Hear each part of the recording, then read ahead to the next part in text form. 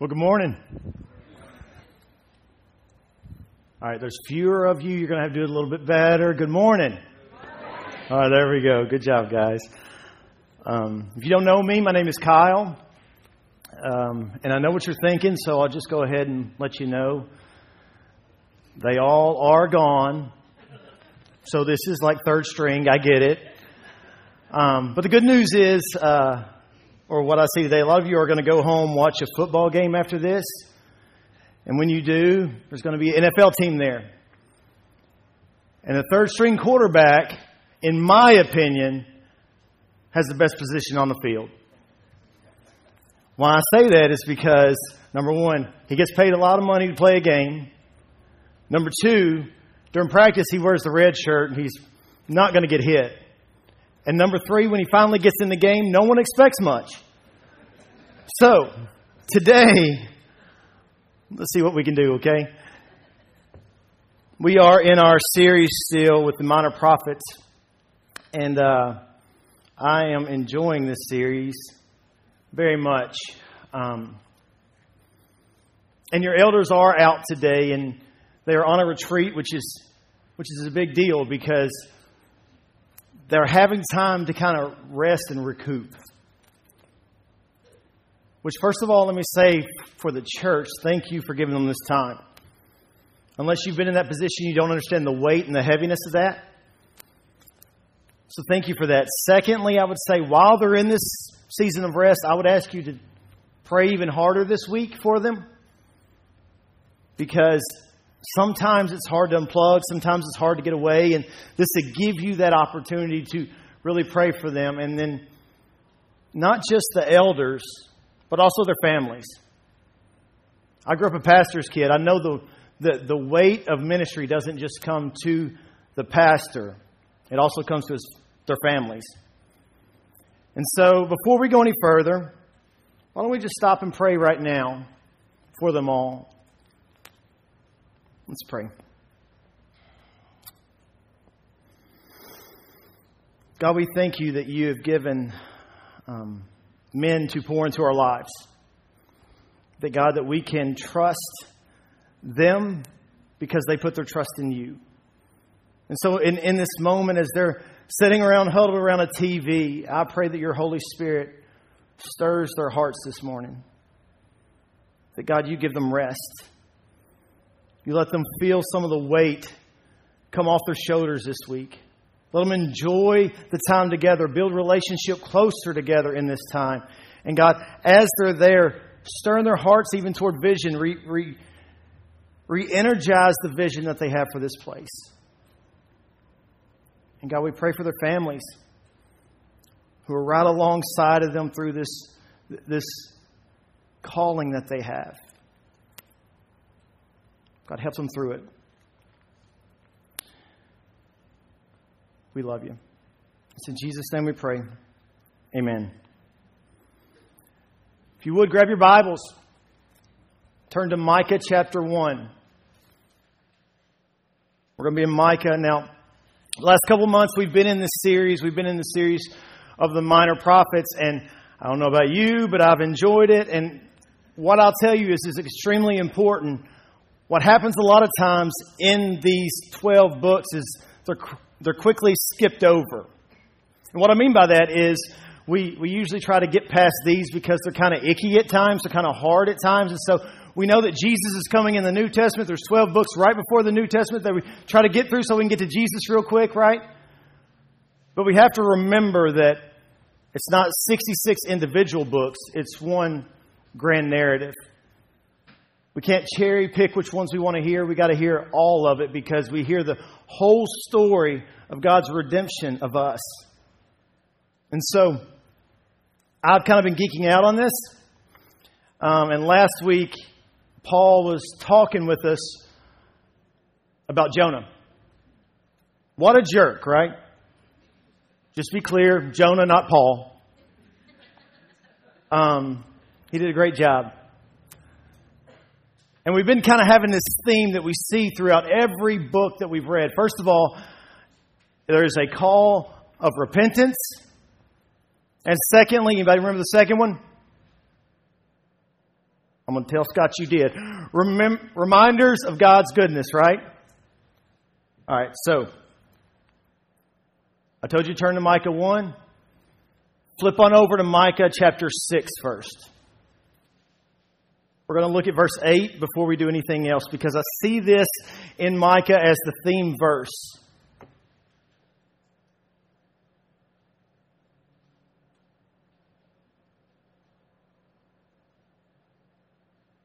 Micah 6, verse 8. He has told you, O man, what is good, and what does the Lord require of you? But do justice, love kindness, and walk humbly with your God. 3 things here we see: do justice, love kindness, and walk humbly with your God. Now, what you'll see in 3 sections we're about to go through in Micah for the next 3 weeks. You've got me today and 2 with Scott. So Scott will be back next week if nothing changes, I guess. But Scott will be here next week. We're going to be doing 3 different sections. We're going to look at chapter 1 and chapter 2 today. But as we do, you'll see these themes throughout all of Micah. And as you see these themes, I want you to kind of pick them out as you go through. So, let's start in Micah 1, verse 1 again. If you would turn with me back there, we'll get cranked up.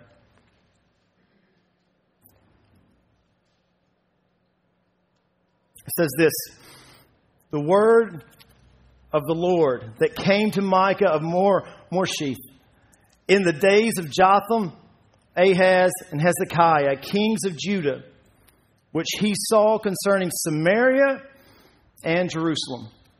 Now stop for a second. This gives us a chance to overview, right? Micah actually means who is like Jehovah. Now, I don't know what all the other prophets' name means, but if I'm a prophet, I would love the name who is like Jehovah, right? Just walking in a room, there's like, hey, there's who is like Jehovah. Kind of draws some attention already, right? The nations of Israel at this time are already split in half. You've got the northern kingdom of Israel. You've got the southern kingdom of Judah. And as that's the case, here Micah is addressing both, but he kind of has a lean toward Judah because this is where he's from. He has more passion for that area.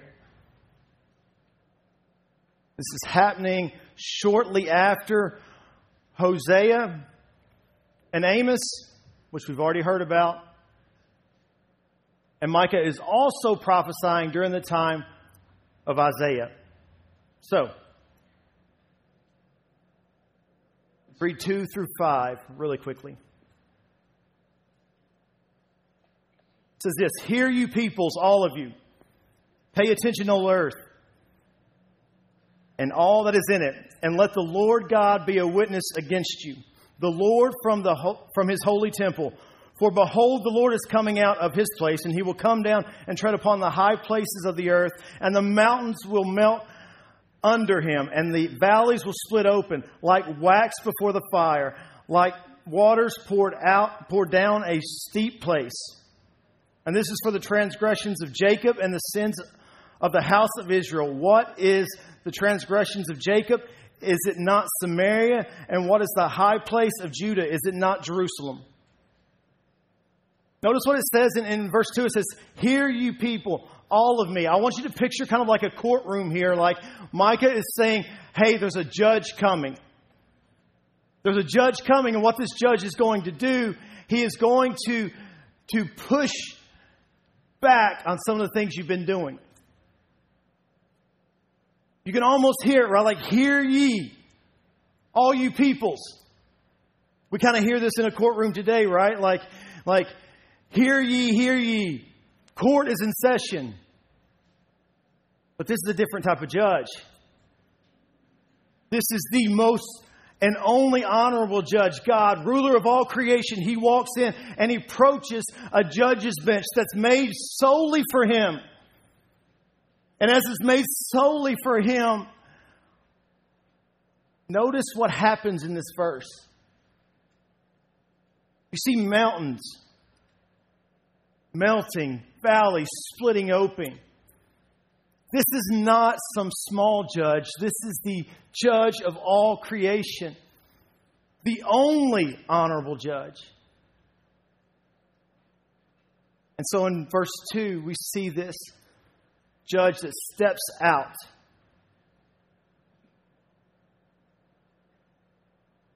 I'm thankful for a God who steps out. Even in times where it's tough. And this is what I'm going to tell you. A holy God will always confront sin. That's our first point today. I passed that already, but we're going to hang. This was the part that I was nervous about, just so you know. But anyway, a just and holy God will always confront sin. I want you to notice that first of all today, because who is this judge? This judge is God. And can we find comfort in the fact that God is a judge? I know that's not the part that we like a lot of times, but absolutely we can find comfort in the idea that God is the judge. But let's be honest, judgment is not something we really like to sign up for, right? It's not like free donut day at Krispy Kreme where there's a line going out the door. Nobody wants judgment. I would say we don't like judgment for ourselves, but we probably are okay with judgment on everybody else, and I can prove it to you. Been going down 240 anytime? Have somebody crazy drive by you? If you live here, you say yes.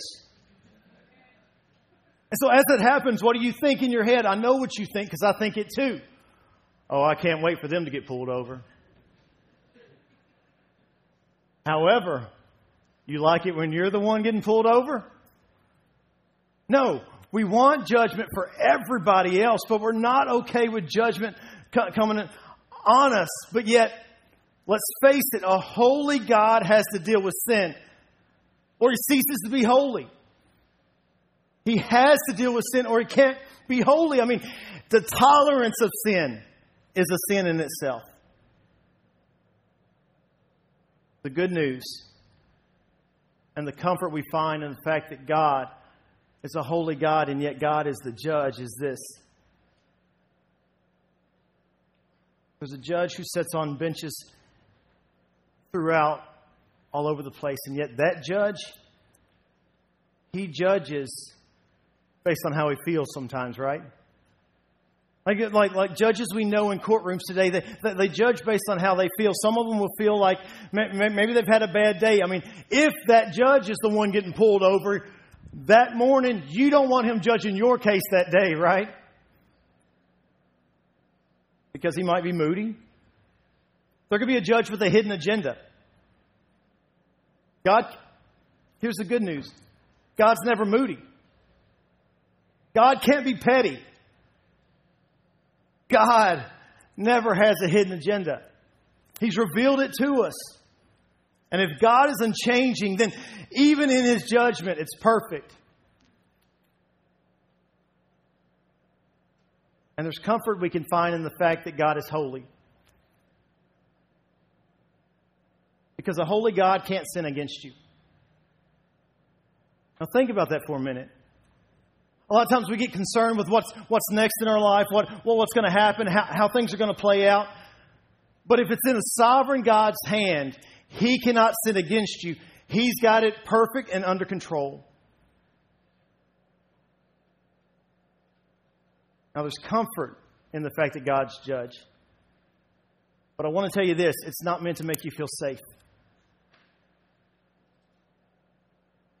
So let's continue reading. Let's jump back in further. I know what you're thinking. Who they bring in here to punch us in the mouth, right? Here we go. Verse 6. Therefore, I will make Samaria a heap in the open country, a place for planting vineyards, and I will pour down her stones into the valley and uncover her foundations. All her carved images shall be beaten to pieces. All her wages shall be burned with fire. All her idols I will lay to waste. For from the fee of a prostitute she gathered them, and to the fee of the prostitute they shall all return. For this I will lament and wail. I will go stripped and naked. I will make lamentation like the jackals and the mourning like ostriches. For her wound is incurable, and it has come to Judah, and it has reached the gate of my people to Jerusalem. We see two places named here in all this. First, we see Samaria, which is the capital city of Israel. And as we see Samaria as the capital city of Israel, we notice a few things he says here. That it's going to be left desolate and left in ruins.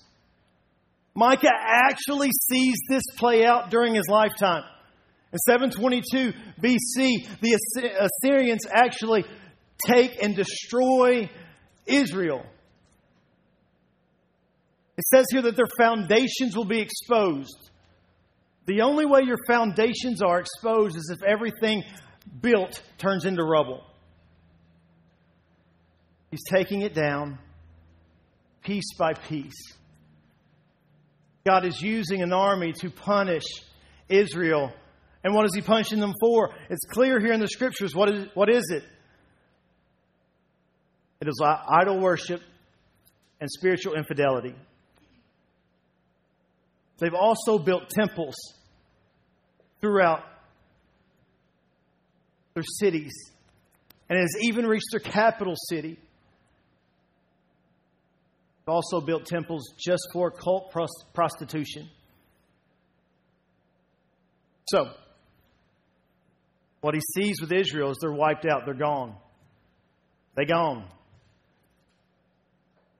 And then verse 8 and 9. Micah turns from just looking at Israel to where he looks at Judah. And the prophetic voice from Micah is a painful one because it's his people he is talking to. This is where he lives. These are the people around him. Which brings me to my point number 2. God justly pours His wrath out against sin. One of the things that reading the Minor Prophets does is it helps us point to the gravity and the weight of our sin. The gravity and weight of our sin. And if we fail to miss the gravity and weight of our sin, what it does is it tempts us to ignore it. You've been tempted to ignore your sin? Maybe it's because you've not understood the depth and the gravity of your sin. We don't talk about God's wrath much, but we tend to only lean toward God's love. I mean, out of all attributes of God, right? Like we don't say, I love God and His wrath, right? No, I don't think we sign up for that. Because that makes us feel icky. How can that be? How can this coincide with a God who loves? How can a God who loves have wrath? And I would make the argument today that you can't separate love and wrath. They go together. There's a book called Hope Has Its Reasons by Becky Pippert. And she compares it to a loved one who has fallen into a drug addiction. She kind of goes through it a little bit, and she says, it's not like you go to your family member who has a drug addiction, and you're like, this might not be a good idea. You don't go to your family who's got a drug addiction and say, have you considered other options? No, that's not the way you respond. She responds this way. She said, love caused me to respond to one of her family members this way. Do you know what you're doing to yourself? You've become less and less yourself every time I see you. I wasn't angry because I hated the person. I was angry because I cared. I was angry because I loved them. I could have walked away, but love detests what destroys the beloved. Love destroys that which destroys the beloved. Think about that for a second. Love has to coincide with wrath. They have to go together because the thing you love, you have wrath for. You want to prove it, right? Like, look at your kids. I'm going to assume all the mamas in here are mama bears. Let somebody mess with your kid, there's something that comes out in you, right? Get a little angry. Why is that? Because you love them so much. I mean, I'm going to be honest. I've said it before and I'll say it again. I'll start a jail ministry if somebody ever messes with my kids. Why? Because I love them so much. I love them that much. And yet, in my love, there's no way I can even come close to the amount of love that God has for us. How can we assume then that He doesn't have wrath? He has to have wrath with that much love.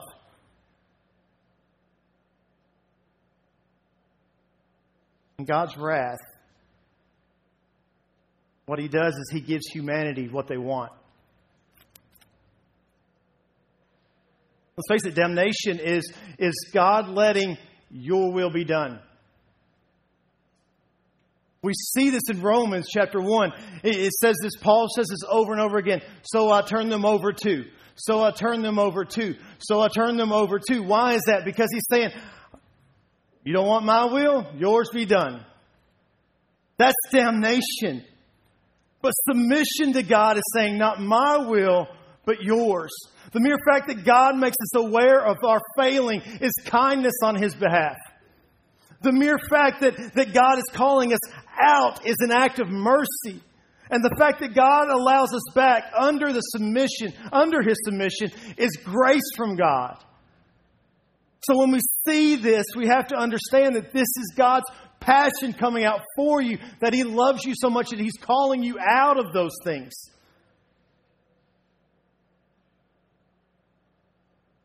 So in verses 10 through 16, I'm not going to read them all for two reasons. Number one, we're kind of short on time. Number two, I'm from Dyersburg and those words are kind of hard.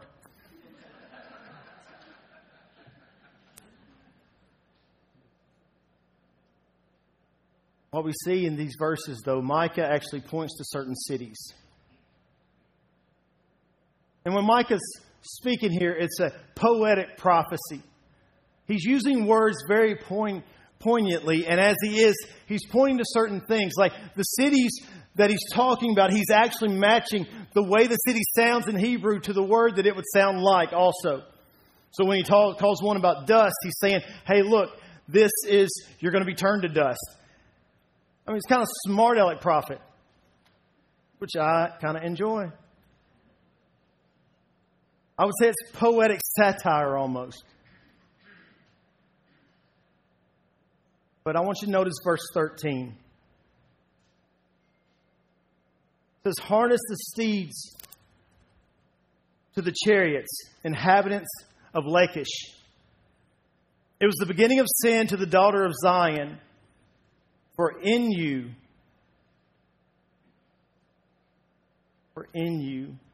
were found the transgressions of Israel. Remember, Lachish is a city in Judah. But it's kind of on the in between where the Philistines are and where the capital city of Jerusalem is. And what has happened here, he says it's the beginning of sin. What has happened is sin has slowly crept into Lachish. And what has happened from there is it has spread throughout the rest of Judah. And as it has, it's finally reached Jerusalem. And now the country is full of this sin. Let's be real, right? Like this is what happens in our lives. It doesn't start just, we don't dive straight into sin. It's kind of a slow progression that happens. We do something small and we kind of cover it over. And then the next thing, it gets a little bit worse because now we just had to cover that up. And hey, I've gotten away with that one pretty good. So let's try it a little bit further. And before you know it, what happens is the heart is kind of taken over with sin. And you end up in a place you didn't even realize you were going to be in. Why? Because you've allowed it to come in the first place. What Micah points to here is the idea that yes, what they have done, they have allowed idolatry to come into this to Judah, and it started with this one city. If they would have never let it come in the first place, maybe they wouldn't be in this place, right? Have you ever felt that in your life? Maybe if I hadn't just did that one thing, I wouldn't be in the spot I'm in now. Just me? Okay. But what they're struggling with is idolatry.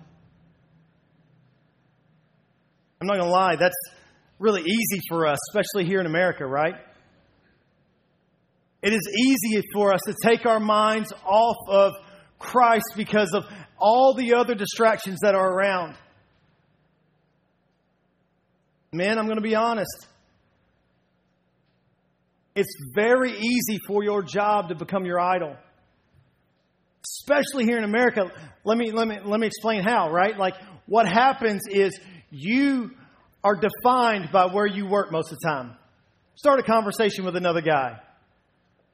You're going to say your name, and then the next question is, so what do you do?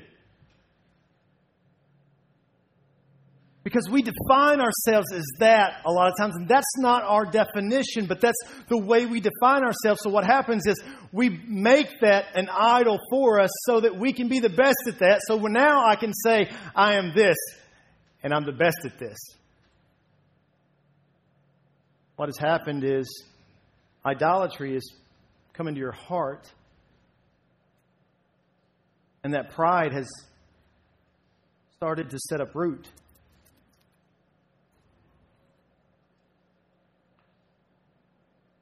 But that's not the only sin going on at this time. Turn to chapter 2 with me. We're going to read the first 5 verses in this.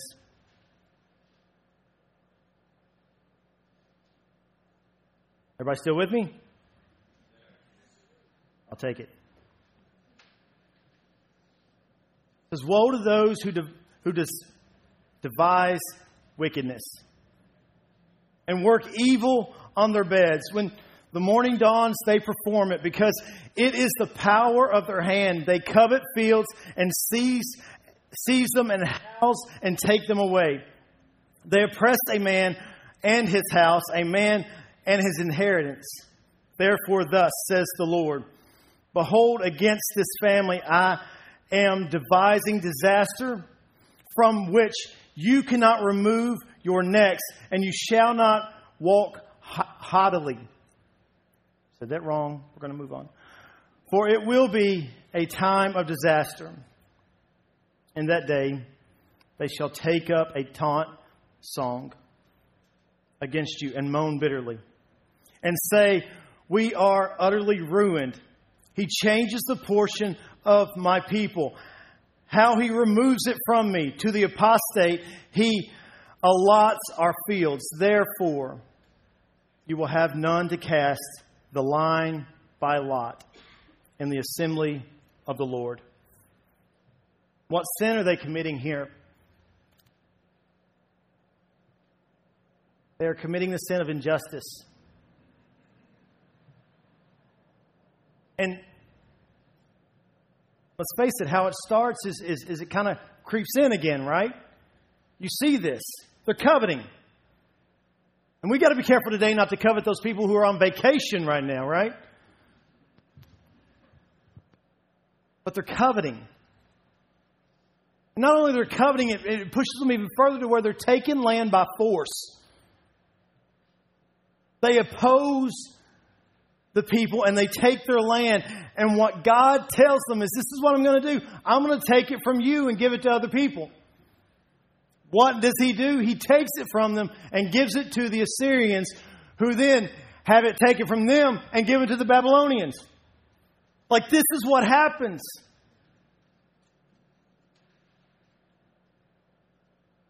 They are breaking the law. The law that was sent to Moses, right? Like the law that had all the rules that we try to skip over real quick when we're in the first 5 books of the Bible. We try to skip that quickly just because it's kind of uncomfortable. But the law part, they're taking someone's inheritance.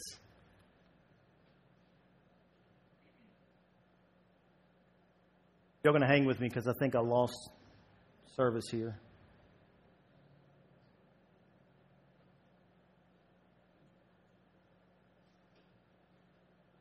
We'll figure it out.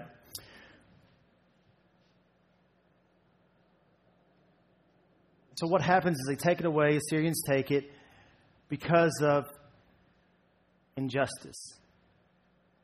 Now we have to know that God takes injustice serious, right? We have to understand that He takes injustice serious. And I will just warn you too, how you go and do your work at your workplace is important to God. How you represent God at your workplace is extremely important to God. If you're committing injustice at your workplace, I'm going to warn you, God's taking note of that. Because this is what the world teaches us to do. But this is not what Jesus does when He shows up, right? Jesus throws injustice completely on its head, where the last shall be first and the first shall be last, or where the worst of all, the greatest among you has to die for you. Do we see this anywhere else? No, what we see is the greatest among you is the one who takes it the quickest, right? But that's not the way Jesus works. So if it's opposed to the way that Jesus wants us to live, we have to assume that He's not going to tolerate injustice. Still heavy, right? So let's look at verse 6 through 11. It says this, do not preach, thus they preach. One should not preach of such things. Disgrace will not overtake us. Should this be said, O house of Jacob, has the Lord grown impatient? Are these His deeds? Do not my words do good to him who walks uprightly? But lately my people have risen up as an enemy. You strip the rich of their robe from those who pass by trustingly, with no thought of war. The women of my people will drive out from their delightful houses, and the young children will take away my splendor forever. Arise and go, for this is no place to rest, because of uncleanness that destroys with a grievous destruction. If a man should go about and utter winds and lies, saying, I will preach to you of wine and strong drink, he would be the preacher for this people. Something else happening here.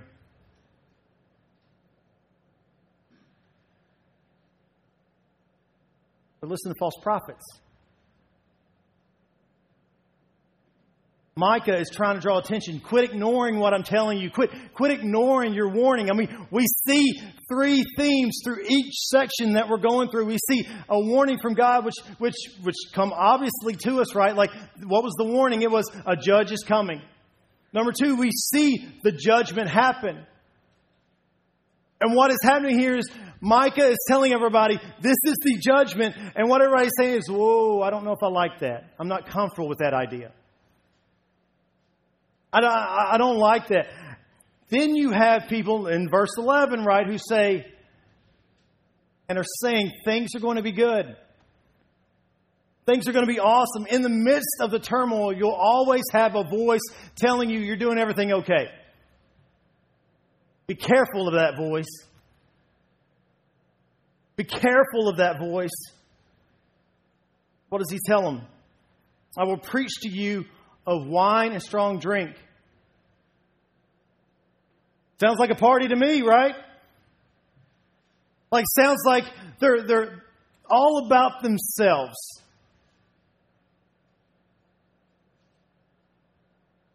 What does that bring? Happiness. We are in a world who is wrapped around the idea that everything that they have to do is for their happiness. And I want to warn you to push back on that, because that is totally against the gospel of Jesus Christ. It is totally against the gospel of Jesus Christ. And to be honest, let me just tell you this. Fortunately for you, God is not working for your happiness. Some of you are getting mad at me. Third string, remember? Third string. But it's okay. God is not for your happiness. If I was for my kids' happiness, what do I know would happen? We'd have ice cream for breakfast in the morning. We'd follow that with Reese's for lunch. And right before bed, we'd give them cotton candy. And I would be a fantastic parent, right? Don't you say anything. That's not love. That's not love. The message of love sometimes is one that says, stop what you're doing. Stop. Don't continue down this road. Would you pay attention to the signs around you? Stop what you're doing. And Micah is warning the people. Stop listening to the feel-good messages. A loving God doesn't want your best life now in the midst of your hard times. He wants your submission. Because it is in your submission that you receive what you really need. And that is Him and Him alone. That's all you need in this life. The gospel message is not about you nor your happiness. It's solely about Him. I'm going to say that again, let it hurt, and then we're moving on. But the gospel message is not about you or your happiness. It's solely about Him. So, everybody do me a favor. Let's exhale for a second. Take a deep breath. Because that's heavy. I know this has been heavy and hard at this point. And this is exactly the point, I think, of these minor prophets as we go through them. It is pointing to how heavy and how difficult, all the difficult things that sin brings on your life. But the good news is, He does give us a warning. He does give us judgment. But Micah here also gives us hope. Which brings me to my third point. God always offers hope in the midst of judgment. Let's read verse 12 and 13. I will surely assemble all of you, O Jacob. I will gather the remnant of Israel. I will set them together like sheep in a fold, like a flock in its pasture, a noisy multitude of men. He who opens the breach goes up before them. They break through and pass the gate, going out by it. Their king passes on before them, the Lord at their head. Thank goodness for this hope. Because I've heard conviction without hope only creates hopelessness. It's like having surgery without allowing time to heal. In Micah's lifetime, he gets to witness the destruction of what he prophesied. But these two verses here, he doesn't get to witness in his lifetime. But the good news is we do.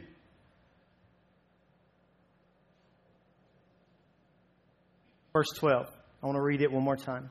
I will surely assemble all of you, O Jacob. I will gather the remnant of Israel. I will set them together like sheep in a fold, like a flock in its pasture, a noisy multitude of men.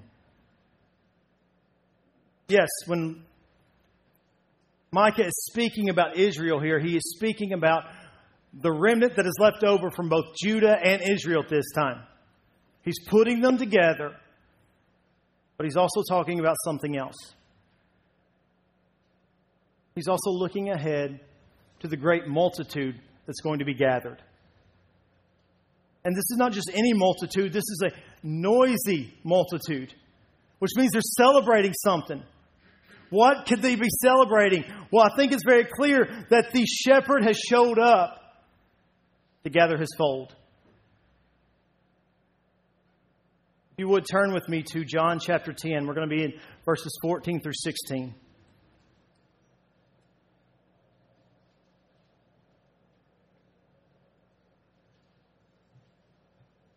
This is Jesus speaking. It says this, I am the good shepherd. I know my own, and my own know me. Just as the Father knows me, I know the Father, and I lay down my life for the sheep. And I have other sheep that are not of this fold. I must bring them also, and they will listen to my voice. So there will be one flock and one shepherd. Jesus is the good shepherd. that gathers his fold.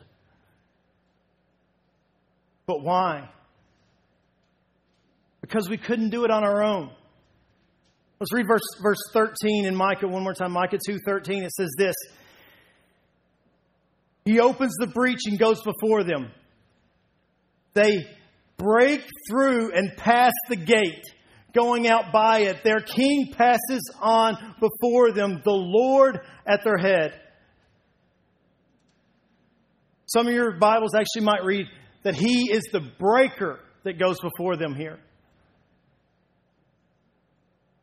And they pass through the gate, which not only does Jesus say, I am the good shepherd, but He also says, I am the gate. It's interesting to me how all of this plays out, because what happens and what Micah sees happen in this set of scriptures is that he clues us in that somebody's got to come and somebody's got to do something that you couldn't achieve on your own. Somebody's got to come and they got to break through the system that is set into place. And what we know, because we have read and we know this within us, if you are a Christian today, you know this to be fact, that Jesus is the one who broke through. He's the breaker. That's what they're celebrating. That's what they're praising. That's what they're excited about. This great multitude of men is thrilled that Jesus is their breaker. Humanity couldn't fix themselves. And we still can't, right? We still can't fix ourselves. I mean, have you ever tried to fix things on your own? How does that go for you?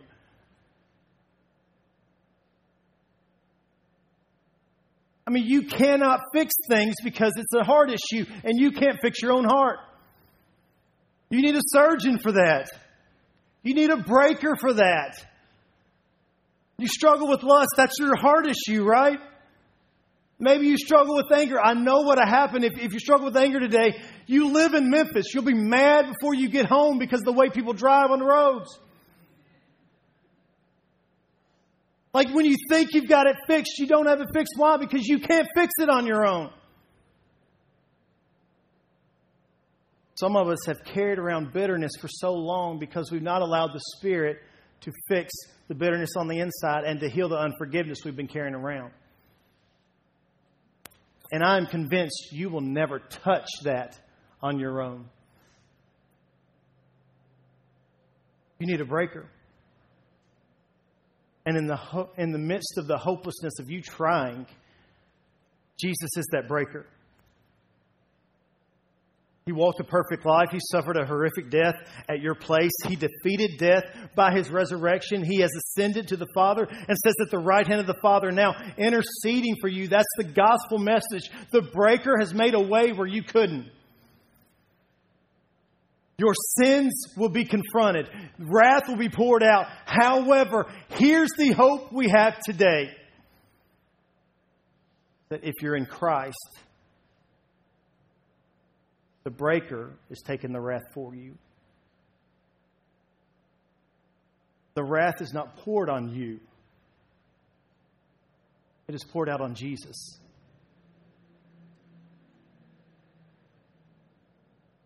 And if you're not a Christian in the room today, I can tell you this. The Good Shepherd's still calling sheep to His fold.